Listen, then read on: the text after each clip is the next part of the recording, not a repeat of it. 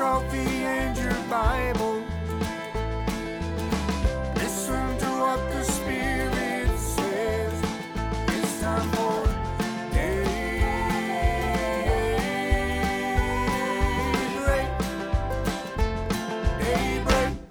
Good morning. Good morning. Today is February 2nd in the year of our Lord 2023, and this is Daybreak Live with the Nesbitt.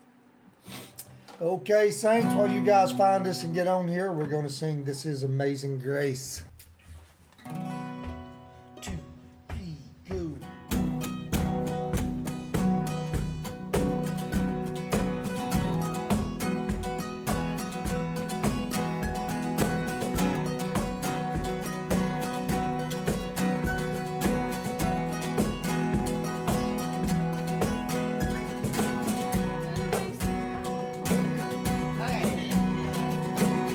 Who is the power of sin and darkness?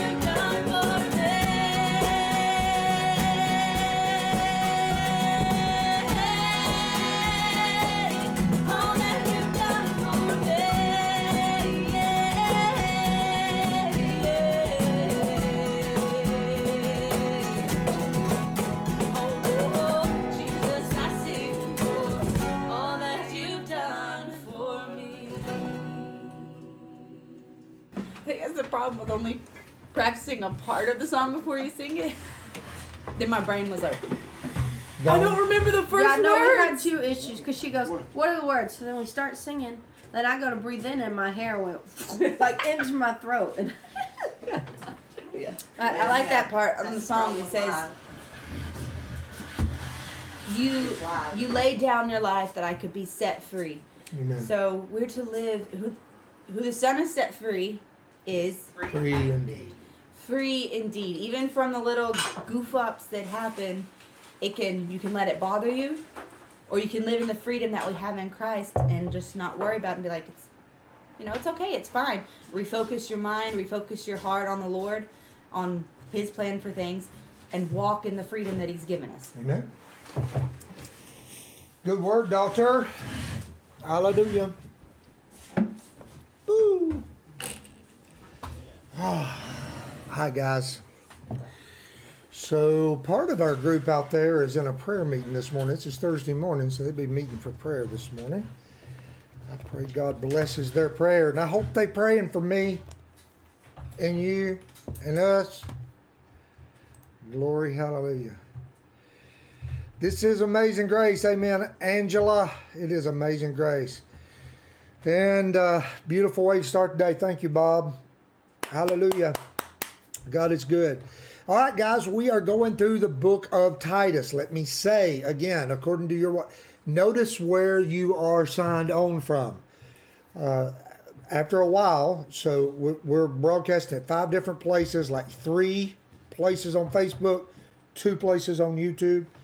And so notice where you're signed in from, because we will be reducing it down to the Church Without Walls sites on YouTube, the Church Without Walls site on Facebook. So I hope that you be sure to follow and be part of that. One of the reasons that I have to do that is because I can't catch everybody's comments because they're at different places. And so it's received good advice to bring it back down, but I want to let everybody know so that you can be sure that you're following, where you're following from, where you're watching from, and be sure that you're subscribed or following from that place. Everybody tells me that YouTube is better about notifying you and actually finding it if you're on YouTube. Now, we have less viewers on YouTube, but they say it's more faithful in making sure they notify you. All right, that being said, guys, we are in the Apostle's letter to Titus. And we're jumping in here, but I still can't run through it extremely fast. So today I've just kind of called this part 2 of setting things in order from yesterday, because it's very important. This is what we call a pastoral epistle. I shared that with you. This is kind of a leadership letter, which is important. I mean, this coming Sunday we will be ordaining elders at the Hartsville campus of Church Without Walls, Providence Community Church down there in Hartsville. And so this is timely. But what is going on in the letter, and why is the Apostle Paul writing to Titus? And who is Titus? Now, we got to verse 4 yesterday. It says, to Titus, a true son in our common faith. That's the New King James. The Old King James would say, mine own son in our common faith. Basically, what it seems to suggest, it suggests that Titus come to faith through the preaching of Paul and was converted under Paul. But though he was converted under Paul, he becomes a faithful minister and a fellow companion of Paul. And this is important. So I jotted down some notes to be sure to talk about Titus. So he becomes one of the early church leaders. He's a trusted companion of Paul. With Paul and Barnabas, he is one of the ones, when you go through the book of Acts, and there's a dispute that rises in the early church. One of what I call the first council of the church is called over an issue of circumcision. And what the question was, is do Gentiles, when Gentiles come to the faith, do they have to become Jews, really, is the point. A Gentile that comes to the faith, does he have to become a full-fledged Jew? Does he have to become circumcised? and then keep all the law and be in every way become Jewish is what the reality is. When they say become circumcised, that's what they're talking about. Because what would happen in the old covenant, under the old covenant, you would become circumcised and you would become a Jew. And so the question arose in the early church, does that still have to happen? Now, he is not named in the party of Paul and Barnabas that goes up to Jerusalem to consider that matter. It just says others went with them. But when you study the book of Galatians, you find out that he was in the party, because Titus went with them up to Jerusalem to the elders, to the apostles, to consider this matter. Some of the Jews said, some of the believing Jews, so all of the early church was Jewish. You have to understand this. And so the question was then, it was, we have our questions now, but the question at that time was, okay, now these pagans are becoming Christians. They're believing in Jesus, Yeshua. They're believing in Jesus. Jesus is Jewish. He's the Jewish Messiah. So as it goes out in the gospel, the preaching of the gospel goes out into the world, and people like Titus becomes believers. He's a Greek. And he becomes a believer and a follower of Jesus. So the question is, some of the Jews said, we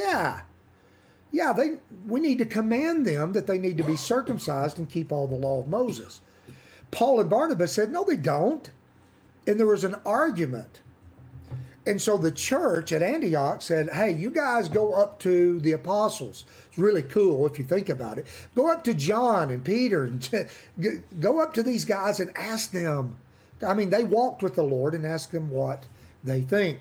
So they had the Council of Jerusalem, where they concluded, no, Gentiles do not have to be circumcised. Matter of fact, they wrote a letter and published it throughout the churches. Then there was like 4 things. They're like, okay, they need to abstain from fornication. They need to quit eating things sacrificed to idols. As far as the food laws, don't eat anything strangled. That was in the law. If you just find dead animal, you're not supposed to eat it, right? It was unclean. And what was the 4th thing? Do y'all remember the 4? Yeah, abstain from sexual immorality. Anyway, the point was that they were not going to command Gentile believers to be circumcised. Now, this is very important because Titus was a Greek.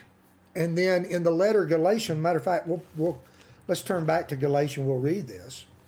The book of Galatians chapter 2, starting with verse 1, it says, then after 14 years, I went up again to Jerusalem with Barnabas and also took Titus with me. And I went up by revelation and communicated to them the gospel which I preached among the Gentiles, but privately to those who were of reputation, lest by any means I might run or had run in vain.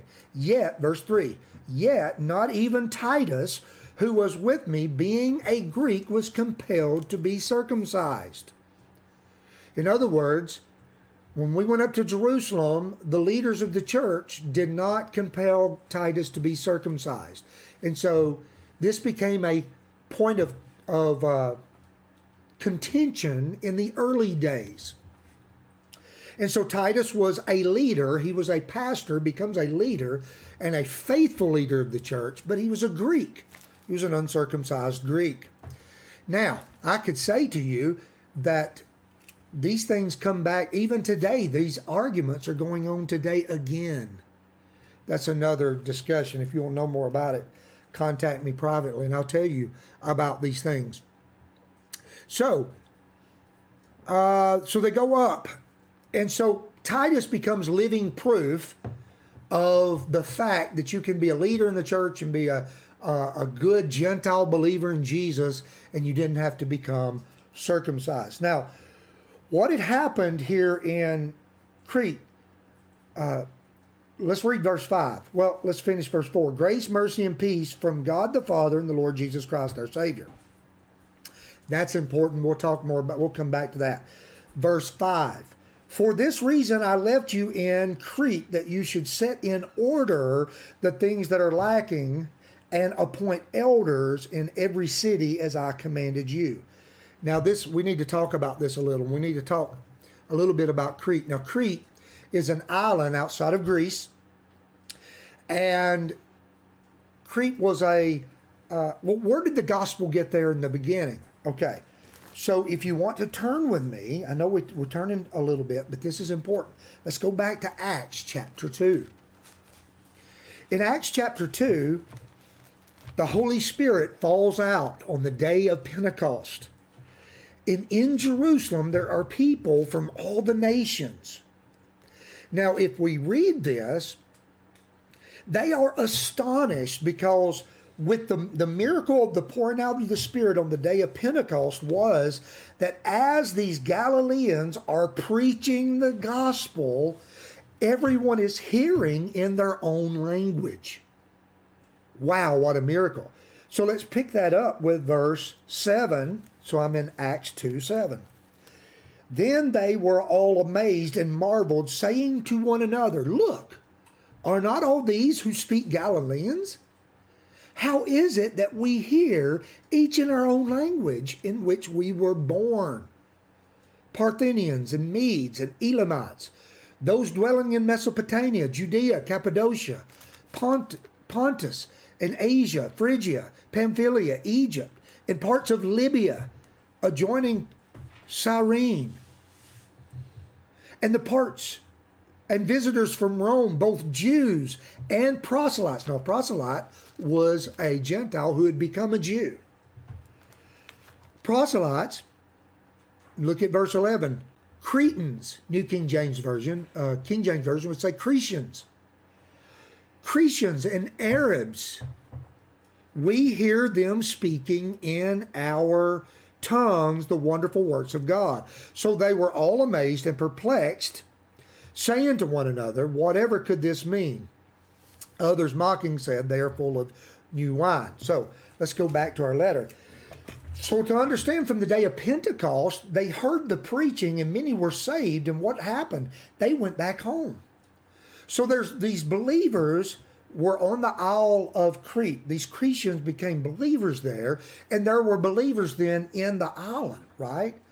But these were Jews that would have been at Jerusalem for Pentecost, because that's why they were there.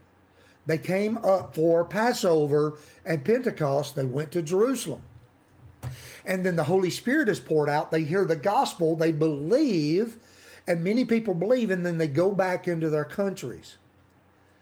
Well, it says here, going back to the letter, it says in verse 5, For this reason I left you in Crete. So evidently, Paul did some. Now Titus was with Paul on his third missionary journey. So he was a traveling companion of him. And it appears to me, I believe, they spent some time on the island of Crete. Because people say, well, he sent Titus there, and that's fine. I agree with that. But it says he left him there, which kind of suggests to me, I kind of believe they were both there, and they did some work there. And then he says, you stay. And whether he stayed or he sent, he gave him a commission to set things in order. Mm-hmm. What's up?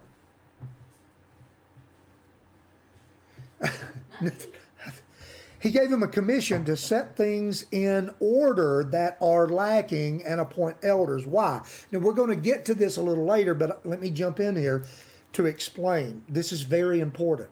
Over the period of time, the island of Crete was a very popular island at this time, of course. It was a very wicked island. Okay, so yes, there was Jews there, and there were believers there in Jesus, but there was a problem going on the island. There was a mixture. They were mixing their thoughts and beliefs about Jesus with their thoughts and beliefs about the mythology gods. In other words, I've jotted down, I looked some things up to be able to share with you. So he leaves him in Crete to straighten out things. What was wrong there? Well, to get a little history of Crete. So Crete was, the majority of them believed that the majority of gods, they were believing that the majority of the gods were born on this island. But most specifically, they believed Zeus was born on this island. And so Zeus was a main deity. And they taught that Zeus was a womanizer, he was a liar, he did what he wanted. He was a man who became God, so to speak. And there was a mixture of, if we could hear it in today's language, people was taking the true Jesus, the Jesus of the Bible, and then were taking their cultural beliefs and they were mixing them together to make up who they believed Jesus was, and then worshiping that way. Does that make sense? It's kind of like today. We have the same thing happening today. Now, we wouldn't say it was mixing with other gods, but what I'm saying is people take Jesus and then they kind of put their own beliefs in with what they think Jesus is like. Like I've heard people say, well, my Jesus ain't like that. There you go. Well, who is your Jesus? You know, my Jesus wasn't this, my Jesus wasn't that, my Jesus does it. Well, okay, but is your Jesus the Jesus that is taught by Scripture? Or is your Jesus a mixture of the scriptural Jesus and then a mixture of the wants and needs of the culture you live in? Do we add on to him? Right? And so this is one of the problems that we will see a little later. So the Christians were known for being wild. They were known for being liars. They were known for being sexually promiscuous. But all that comes from their feelings of Zeus. And there was this mixture going on there. And so Paul leaves Titus in Crete to straighten out the church, to help the church get in order. See if I jotted down anything else. Okay, well, good. So then he says, I left you in Crete that you should set in order the things that are lacking and appoint elders in every city as I commanded you. Now, like we shared yesterday, there was a network of house churches in Crete. You wouldn't think of churches like you think of today, but it was more like the Christians were one. They saw themselves as one, okay? And so in each city, you wanted to have elders in each city. It isn't like today where there's every kind of different denomination. So you got elders of this denomination, elders of this denomination, elders of this denomination. It was like elders of the church. It was just one church. And it was just seen as one church. And in each city, so in each little city, he said, I want you to appoint elders in each city. And these elders later are going to be called bishops. And it means an overseer, one who is watching over the church, one that is keeping the church in the right doctrines and leading in the right practices of the Lord. So he says, I want you need to set in order things that are lacking and appoint elders in each city as I commanded you. Then that brings us to verse 6.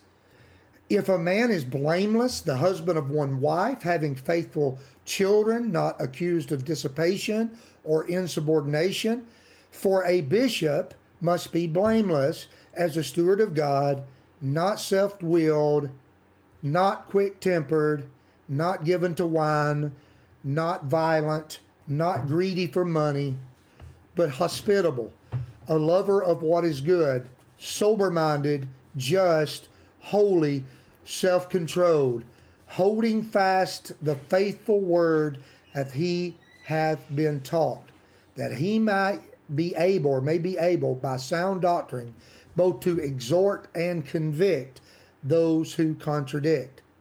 So the job of the elders then that he is putting in place is to help straighten out the church. And remember, what's the problem with the church?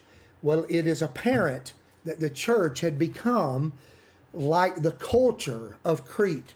And rather than the church changing the culture, the church was being changed by the culture. And it appears that there were leaders, Judaizers, that were leading and becoming leaders, and Paul wants to get that straightened out. And this was very important for Paul, and I am way over time. Okay, so we will cut off there, and we'll take up with 6 tomorrow and talk more about that. Praise the Lord. Thank you for being here this morning. Special prayer for Nadine's family. His sister passed. She did. Okay, we just received the word. He said thank you for support for the surgery, but she didn't make it. She did not make it. went to be with So the Brother Lord. Nadim, the pastor brother in Pakistan, has passed on. His sister has passed on.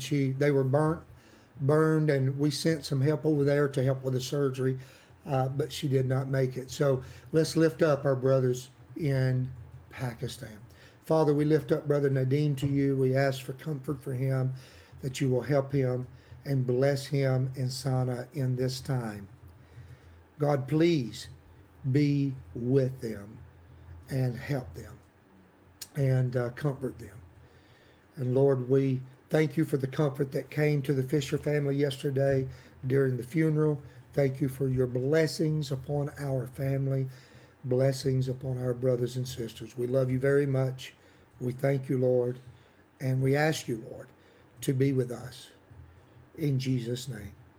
Let's say the Lord's Prayer together.